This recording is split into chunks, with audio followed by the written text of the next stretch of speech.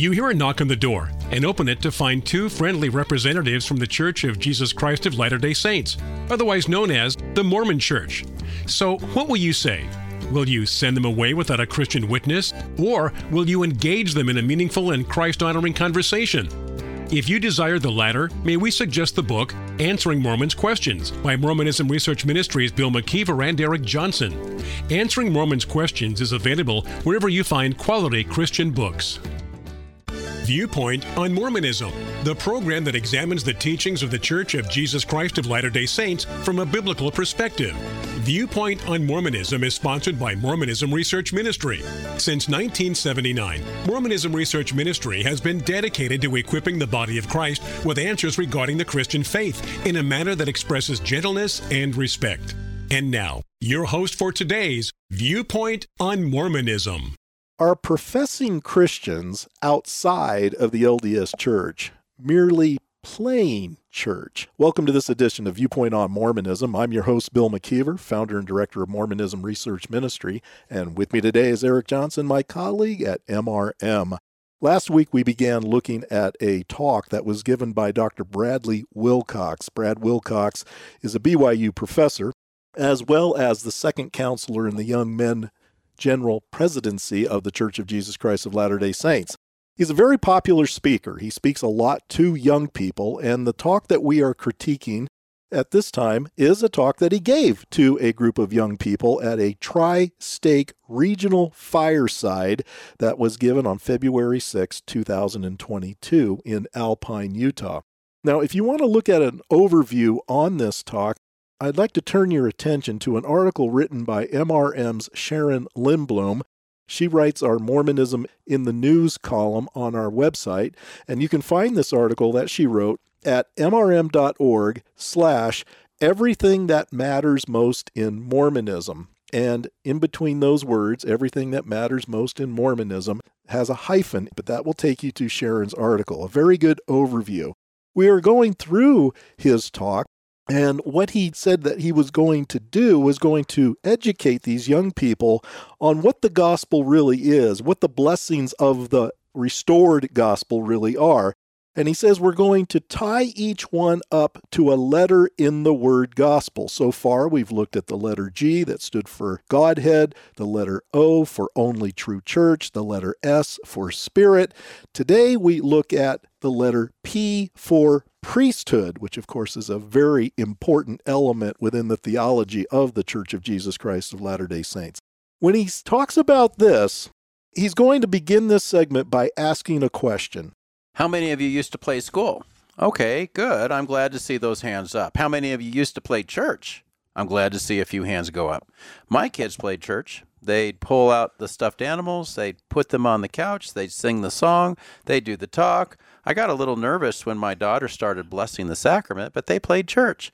And I used to think, oh, that's so cute. It's so cute. But now I'm older and I realized it wasn't just cute. It's actually what most people in the world are doing. They're playing church. They're sincere. They want it to count, but they don't have the authority. They don't have God's permission so that the things they do really count on earth and in eternity. Man, I want what I'm doing to count. And to be able to have that, we have to have the priesthood.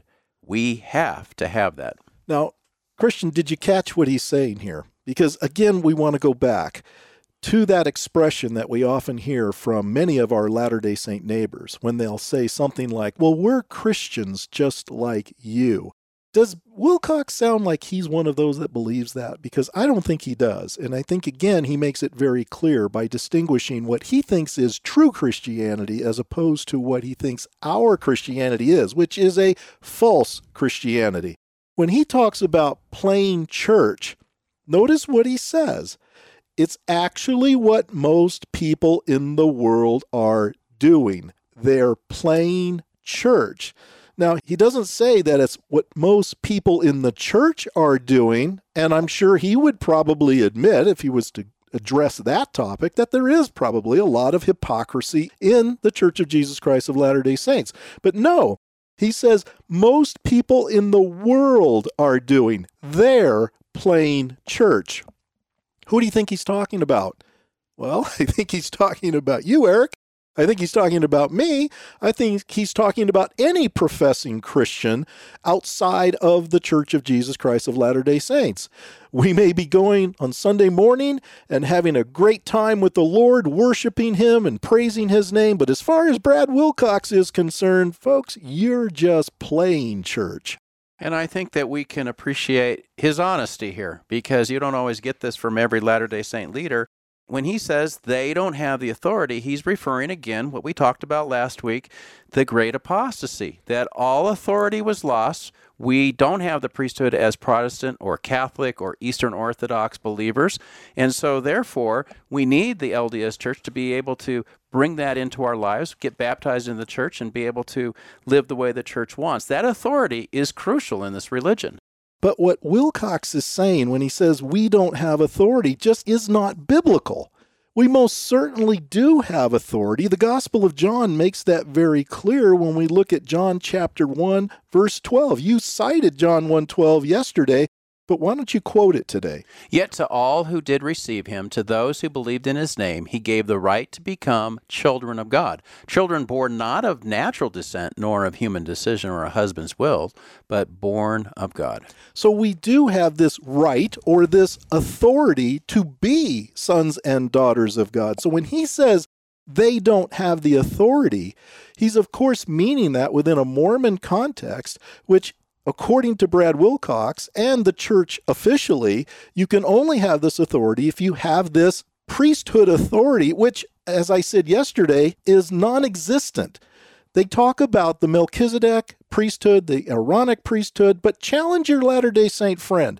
Ask them where in the New Testament do you find any mention that, let's say, the apostles had the Melchizedek priesthood? Where do you see any mention that they had the Aaronic priesthood?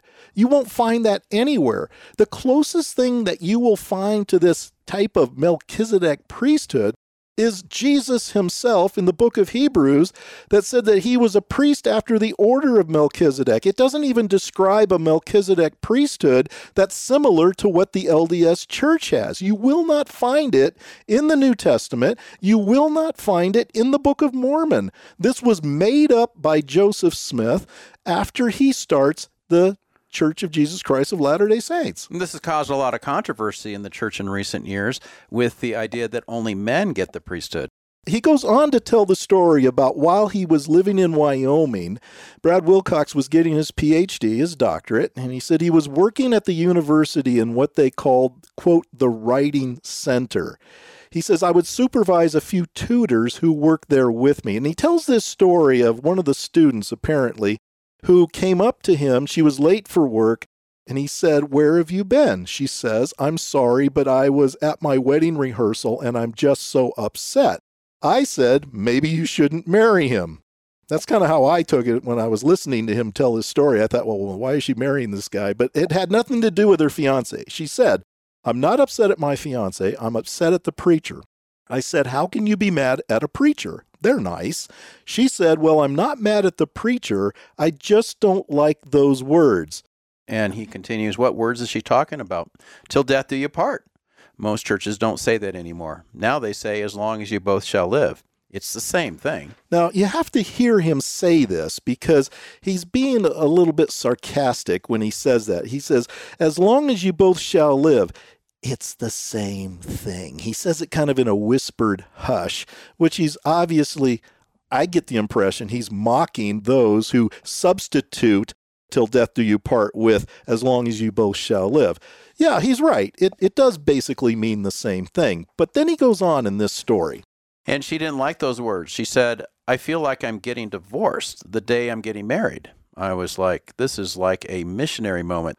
So I said, in my church, we get married in the temple where we are sealed for time and all eternity. And she went, oh, I love that. And I said, fill the font. I'm going to baptize this girl right now. No, she didn't want to get baptized. She didn't even want to meet the missionaries. But she did want to rewrite her wedding ceremony. So she went to the minister and she said, may I write my own ceremony? And he said for an extra fee. So she paid the extra money and she wrote her own ceremony. And I sat there in that Protestant church and listened as the preacher sealed them for time and all eternity. Now, I'm listening to him give this talk, and I'm going, what preacher in their right mind would allow someone to write those kind of words in a ceremony unless he's one of those who's merely doing the ceremony for money as a business? And he does kind of mock that concept by saying, for an extra fee. If you came to me and wanted me to perform your wedding ceremony, you can be sure I am not going to allow you to change the words of the ceremony to include something that is entirely unbiblical. There's no way any pastor worth his salt would allow that to happen. But yet, he is so offended by what he listens to when he attends this young lady's wedding. He said, I couldn't believe it. I mean, I'm freaking out. I'm like, whoa. Everybody in the church was like, that is so special. I was like, that is so wrong. That's just like wrong, like lightning bolt wrong. He says, why? It's a free country. They can say whatever they want to say. But why did I feel it was wrong? Authority. No authority. They just didn't have permission to say those words. And so did it count eternally? No, because they were playing church, and in our church, we don't play church. We have the authority to make that count on earth and in heaven, and that is something I don't want to say goodbye to. Now, if I was in that same ceremony, let's say I was sitting next to Brad Wilcox, I would probably be just as offended, but for different reasons. Yeah, I would also say she shouldn't have said that. She shouldn't have wanted that in her ceremony. She shouldn't have had the pastor put that into her ceremony because, yes, the reason would be probably similar to Wilcox in this case, no authority. But Brad Wilcox, your church has no authority either to include that in your ceremonies. There is nothing biblical about the concept of being married for time and eternity. Why is that? Because heaven isn't all about procreating more little families of Mormons in the hereafter on your own planet or on your own world, if the word planet offends you. That's not what it's all about. It's about focusing on Jesus Christ. We are the family of God and we are in heaven as a family unit, as a saved family, forgiven of our sins, giving glory and honor throughout eternity to the one who saved us. So I could say, no, Mr. Wilcox, it's really you that are playing church because you have no authority to do what you do as a member of the Church of Jesus Christ of Latter-day Saints. The argument that he's using against this preacher and the words that she had the preacher put into this story are just as much without authority. Would you say perhaps, Bill, the idea that marriage can go into eternity, not a biblical concept at all, as you've mentioned, is just wrong, like lightning bolt wrong? Yes, there is no biblical justification for this doctrine. It does not go back to the Bible. It was not practiced by early Christians. It was not practiced by the Jews in the Old Testament. This is something that Joseph Smith incorporated into his belief system. And unfortunately, because Wilcox does not have the same respect for the Bible as we do, he feels it's perfectly okay to incorporate this in his personal belief system. Thank you for listening. If you would like more information regarding Mormonism Research Ministry, we encourage you to visit our website at www.mrm.org, where you can request our free newsletter, Mormonism Researched. We hope you will join us again as we look at another viewpoint on Mormonism.